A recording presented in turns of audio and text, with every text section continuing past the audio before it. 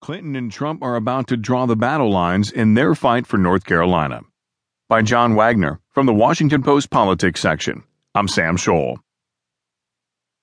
Politically turbulent North Carolina, where Barack Obama won in 2008, and then Republicans rose up to engineer a conservative revolution, has suddenly emerged as a focal point in the presidential race. The battle lines will be clear Tuesday in dueling rallies in the state's two major cities. Presumptive Democratic presidential nominee Hillary Clinton